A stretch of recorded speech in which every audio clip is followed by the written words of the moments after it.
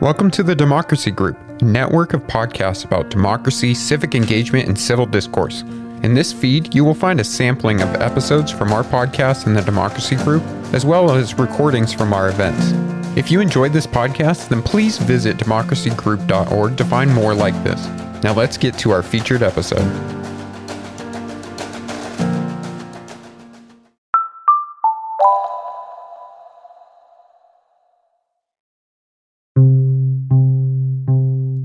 I'm Mitzi Miller, and this is 70 Million. We tend to talk about the criminal legal system as being created by the state or controlled by forces bigger than us, the people. But it's our system, and we either made it the way it is or allowed it to become what it is, knowingly and unknowingly. For 70 Million's final episode, we gathered a panel of criminal justice insiders to help us define, contextualize, and examine how we, the people, shape the system and how we can help repair it. Mark Betancourt has that conversation. Hi, everybody. This is Mark Betancourt. I'm a reporter with 70 Million. It's our fifth and final season of the show. In fact, this is the very final episode. This season, we looked at how the criminal legal system is rigged. We reported on plea bargaining, jailhouse informants, grand juries, carceral debt. And we kept noticing something, that the public was often implicated in one way or another in the rigging of the system. By electing a hardline sheriff, for example, or using the state, including the police, to clear unhoused people from a park. To discuss the role the public plays in shaping the criminal legal system, we welcome two panelists. Joining me is Insha Rahman. Insha is the Vice President of Advocacy and Partnerships at the Vera Institute, where she works on bail and prosecutorial reform and decarceration. She is an expert on bail and has previously worked as a public defender. Hey, Insha. Hi. Great to be here. We are also joined by Peter K. Enns, who is Professor of Government and Professor of Public Policy at Cornell University. He's the author of Incarceration Nation: How the United States Became the Most Punitive Democracy in the World. Hi, Peter. Hey, Mark. Peter, I want to come to you first. You write in your book that between the early 1970s and 2000, the U.S. incarceration rate increased 400%, and that today 7 million people in the U.S. are under some form of government supervision. You argue in the book that public opinion drove that change. How did public opinion have such a profound influence on policy? Yeah, that's a great question, Mark. And I think it really starts if we recognize that although the United States has the highest incarceration rate in the world, it wasn't always the case. I show in my book that in the 1950s, the U.S. incarceration rate was actually between Denmark and Finland. And so it was, and as you say, I argue that the public played a major role. As the public became more punitive, the legal system followed. And that there's a variety of reasons. Some, as you mentioned in the intro, the public's involved in electing a lot of folks, prosecutors in many states, judges, sheriffs, but also legislators who have a major impact on the legal system. There's plenty of research, especially coming out lately, that shows that more incarceration doesn't necessarily make us safer. In fact, it might even do the opposite in a lot of cases. Yet clearly, a lot of people in the public didn't think that and thought that more incarceration was the right way to go, or that a more hardline approach to crime was the right way to go. What were they responding to sort of during these decades that you were looking at? Yeah, what I think surprises people often is, and what I show in the book, as the crime rate went up, the public became more punitive. In other words, the public's demand for more punitive actions went up. As the crime rate has gone down since the mid-90s, the public has actually become less punitive. And what's in between this is news coverage. And so how the news covers crime is a really important part of this story. And there's another element that is important to emphasize. As crime went up and the public became more punitive because news is covering more crime in a very sensationalist way, the public response may have been systematic, but not proportionate. And what I mean by that is the public and our criminal legal system massively overreacted to rising crime rates. And so we can point to that as a source of what was driving things, but we need to be very careful to not think that this was a rational response to shifting conditions. So essentially they were responding to crime, but they were overreacting to it. Peter, I love the point that you were making that it's not necessarily about tracking crime rates, but in fact, media coverage. And what's been so fascinating coming out of a midterm election where we saw $157 million being spent in ads, weaponizing the issue, we were all expecting the red wave, the takedown of justice reform over fears around crime and safety. But that's actually not what we saw, and the election results were, I think, surprising for many of us on many fronts. But on the crime and public safety front, my big two takeaways are, one, to the point that we are, by and large, a very punitive country, and people are more punitive here in their views than in other parts of the world. But I actually think voters sort of saw through the rhetoric and the fear-mongering, and they didn't take the bait. They saw it for what it was, which is racist dog whistles. And that's actually, I think, a really important moment for us in this country, that what was clearly an effective campaign tactic in election seasons past didn't actually seem to pay off this one. That said, there were pockets of the country that seemed to really take issues of crime and safety seriously at the ballot box, and Democratic candidates who were seen as being, quote unquote, soft on crime or not paying attention to issues of safety, they paid for it. I think as a country, we're actually making some progress towards being less punitive and, in fact, being better on safety and preventing crime and delivering safety. But we really have to take the question of safety seriously and actually decouple it with how we understand crime, because the two are not the same thing. I was also thinking about progressive prosecutors that have been elected on this wave of reckoning with our punitive system, our incarceration, and our policing in this country. But they have been meeting resistance, even within very liberal cities. I'm thinking of Chesa Boudin getting ousted by voters in San Francisco, George Gascon in LA also facing a recall there, but surviving it. Peter, what do you attribute that to? Is that people sort of getting scared about rising crime? Is it manipulations from the right? What's happening there? Yeah, well, it's certainly complicated. I think one of the things that's challenging is the issue of and I completely agree with Incha that crime and safety need to be decoupled and not thought of as one-to-one. But I think in terms of how people talk about these issues, it's driving up fear, pointing to one instance, and then suggesting we need an immediate, a more punitive, a reactionary response. It's even if we step back as members of the public, that probably doesn't feel right, that doesn't sort of fully make sense. That's an easier message to convey than the other side might be. Here's this set of reforms we're going to put in place that we're going to address this in a broader perspective. And so everybody wants more public safety. Everybody wants a safe society. So on these goals we all agree on, what are the strategies to give sort of equal momentum to not the reactionary approach? To that exact point, I actually want to play a little bit of tape from our first season. This is something that my colleague Sonia Paul recorded as part of reporting that she did around bail reform in New Orleans. I meet Reynard Oliver and Anthony Collar near the corner of Tulane and South Broad Avenues in New Orleans. The spot is basically where criminal justice breathes out in the city. Nearby is a public defender's office, courthouse, city jail, and your choice of bail bonds agencies. There's a hospital nearby too, so the streets have a certain soundtrack. I tell them what I'm up to, that I'm here reporting on the criminal justice system, and immediately they want to get in front of the mic. Reynard has the most to say. We have one of the highest murder rates down here, and every time I go to jail, I don't never see no murderers in there. Who's in there?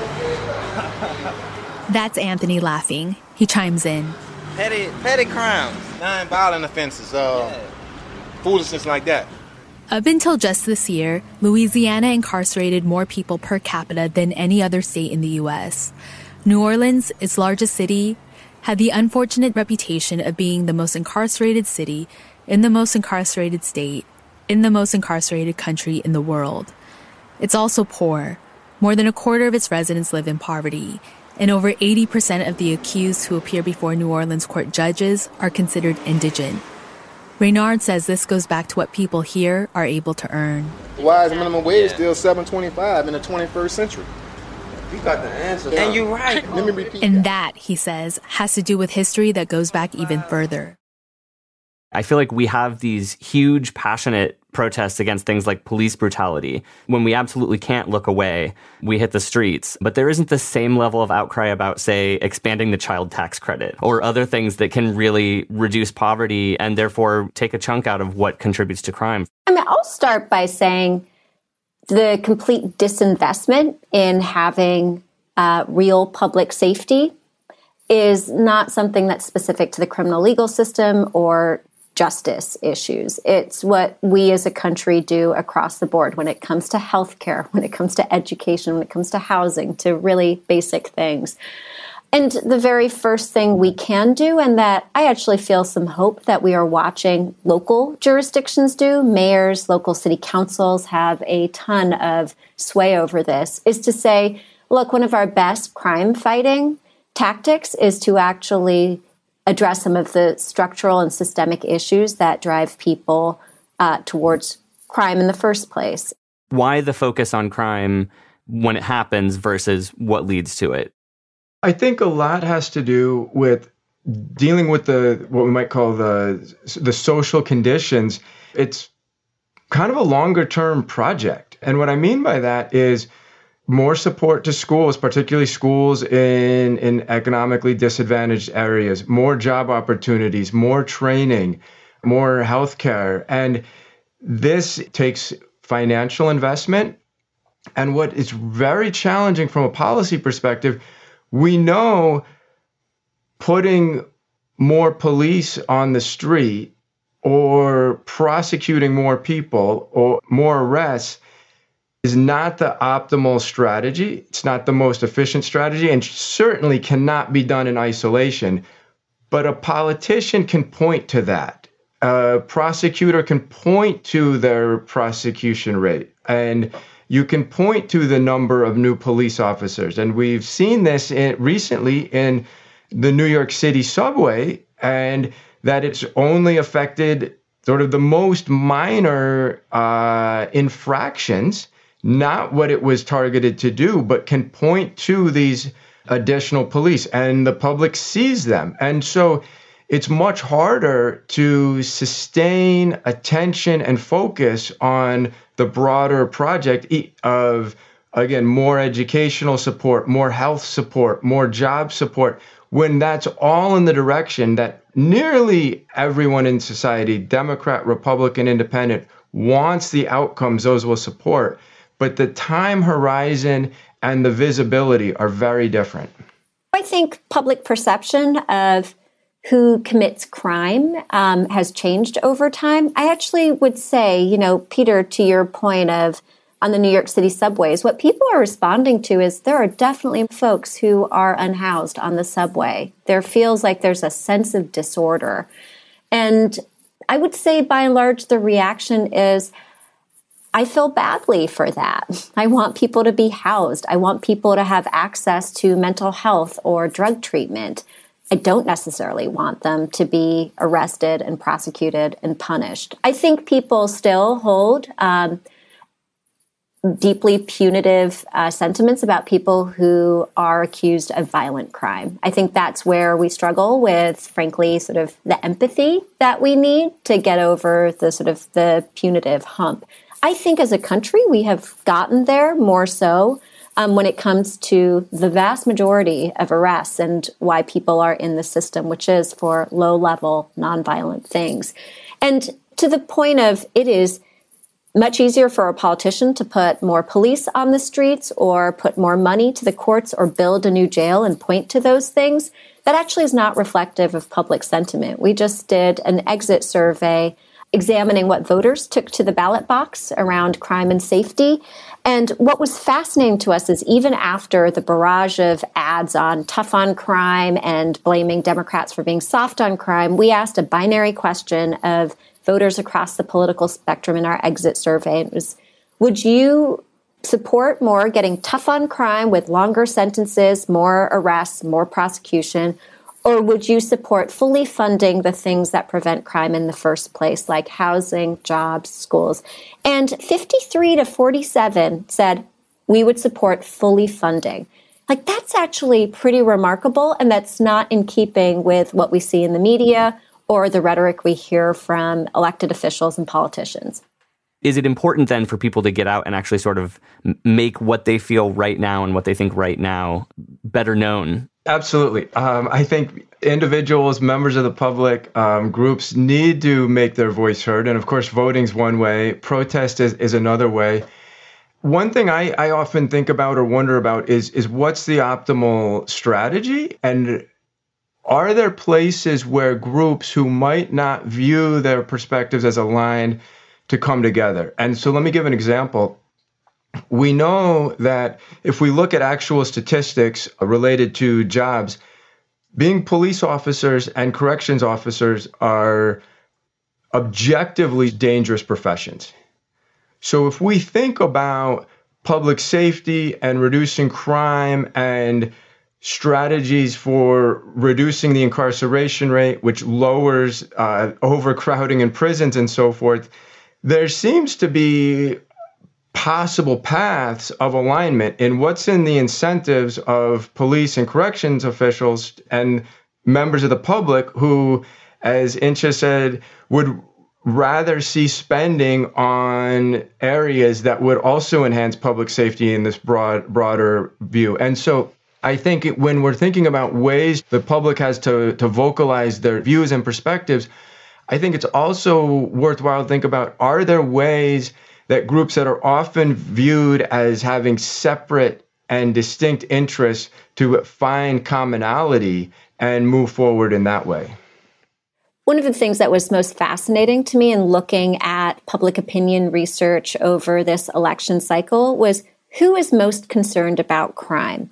And, you know, when we think about crime and safety, it often feels like a pretty whitewashed issue. That's whose safety it feels like we're talking about when politicians talk about safety. And it's, in fact, white people. And what I think is so fascinating is it's actually Black voters, especially Black women, who in our research were the most concerned about crime and safety in their neighborhoods, not just sort of out there generally as an abstract concept, but literally where they live, and Black men as well. And what is also fascinating, though, is those are the groups of people who are actually least likely to support more punishment and more of the status quo of how we respond to crime and try and deliver safety. You know, I use that example of fully fund versus tough on crime, which would you pick? And when you pulled out Black voters, it went from 53-47 to closer to 70-30. I mean, that just tells you sort of folks concerned about crime actually do know solutions that work. But I think it's notable, especially in the aftermath of an election cycle, those are folks who have been, again, systemic issues, disenfranchised. So their policy priorities and choices aren't reflected in the political process or in the politicians who represent our communities.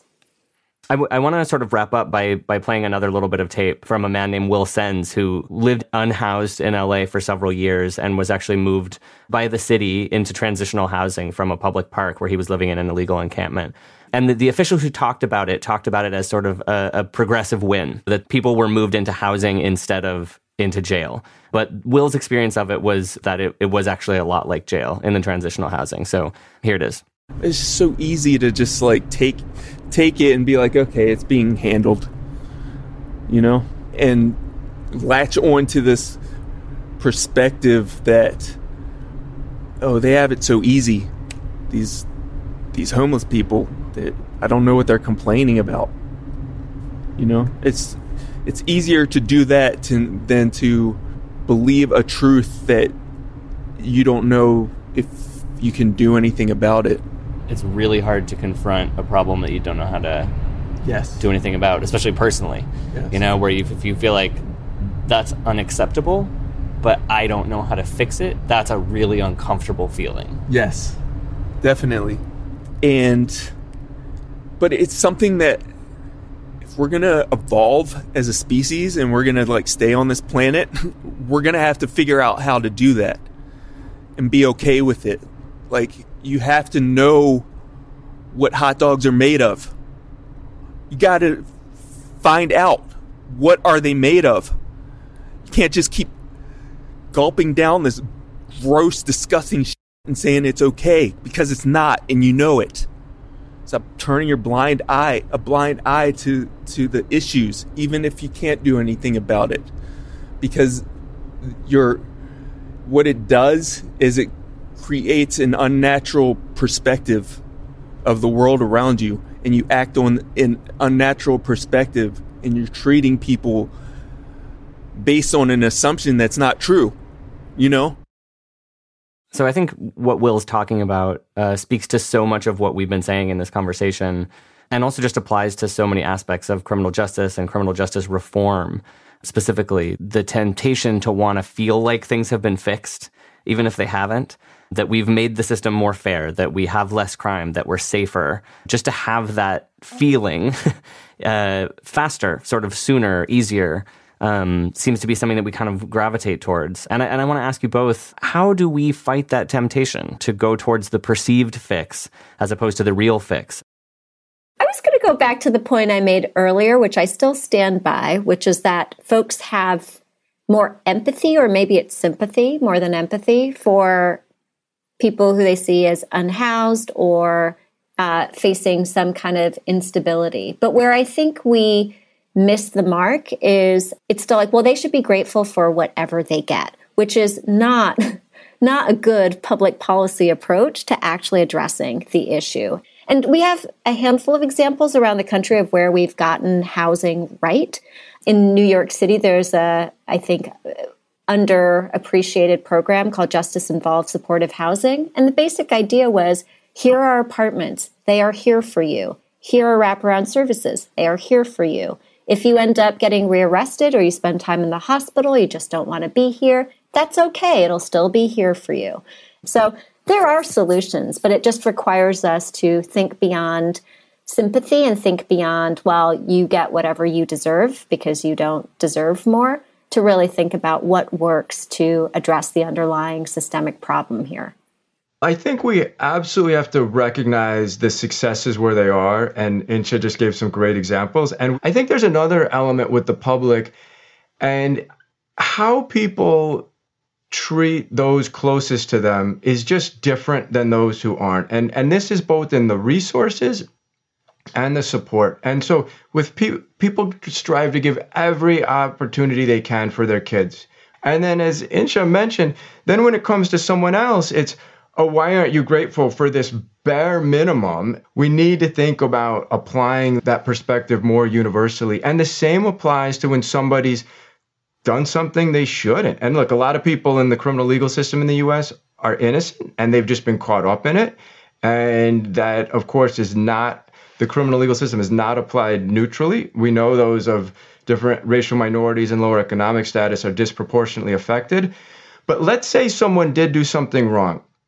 When it's a family member or a friend, we typically rush to defend them, rush to think about the context that influenced that.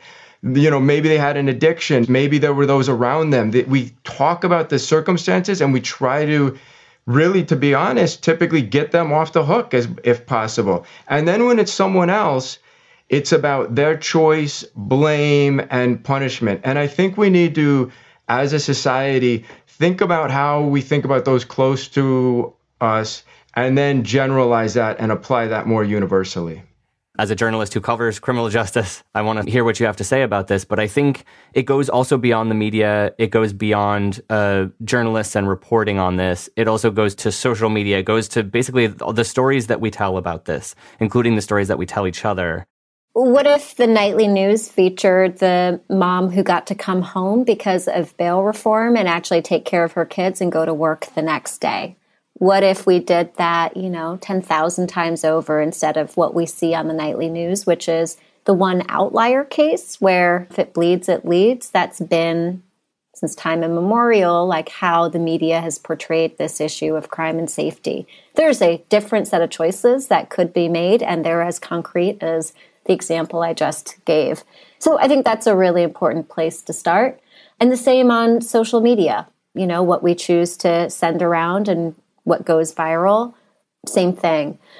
I think there's another piece to this too, though. It's not just the stories we tell, but how we tell them. And, you watch the news or you read the newspaper, and the only sources that are quoted most of the time are law enforcement sources. And to look behind, like, every single source has an incentive and a motive, and to expand who is asked to give their perspective on these stories. So to go beyond law enforcement to advocates who work on these issues, to experts who know them deeply from a research and policy perspective.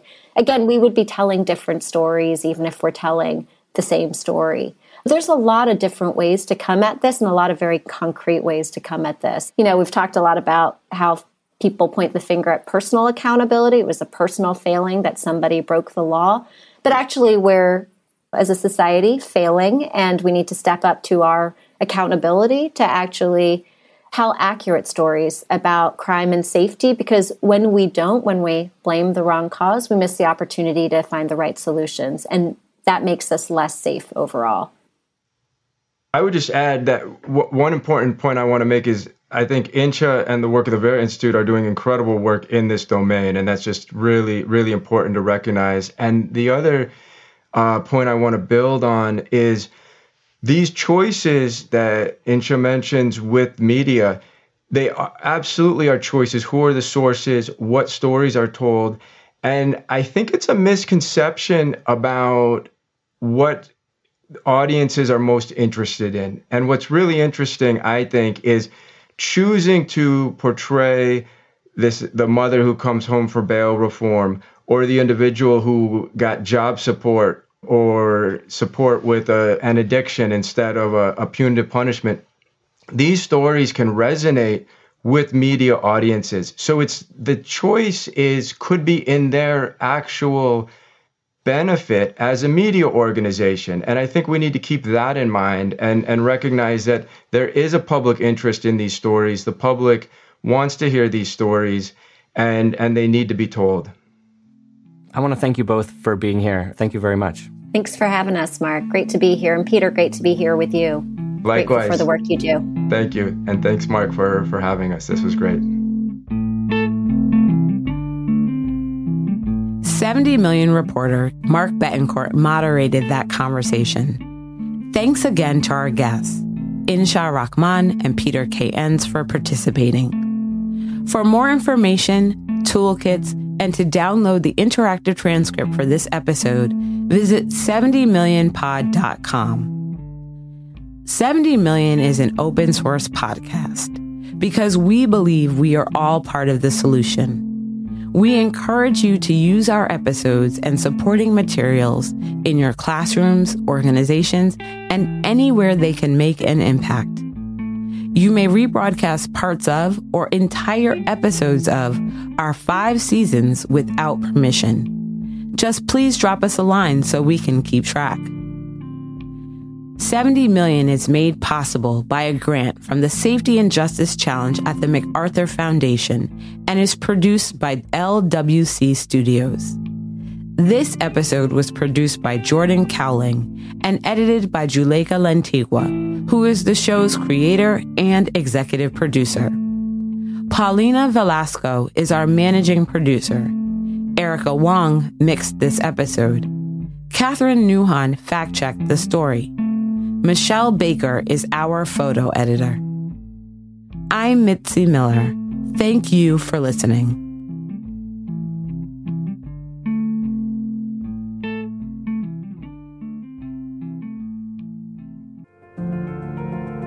Thank you for listening to this episode from the Democracy Group. If you want more podcasts like this, then visit democracygroup.org. There you will find our events, topics, and a newsletter as well. So head on over to democracygroup.org.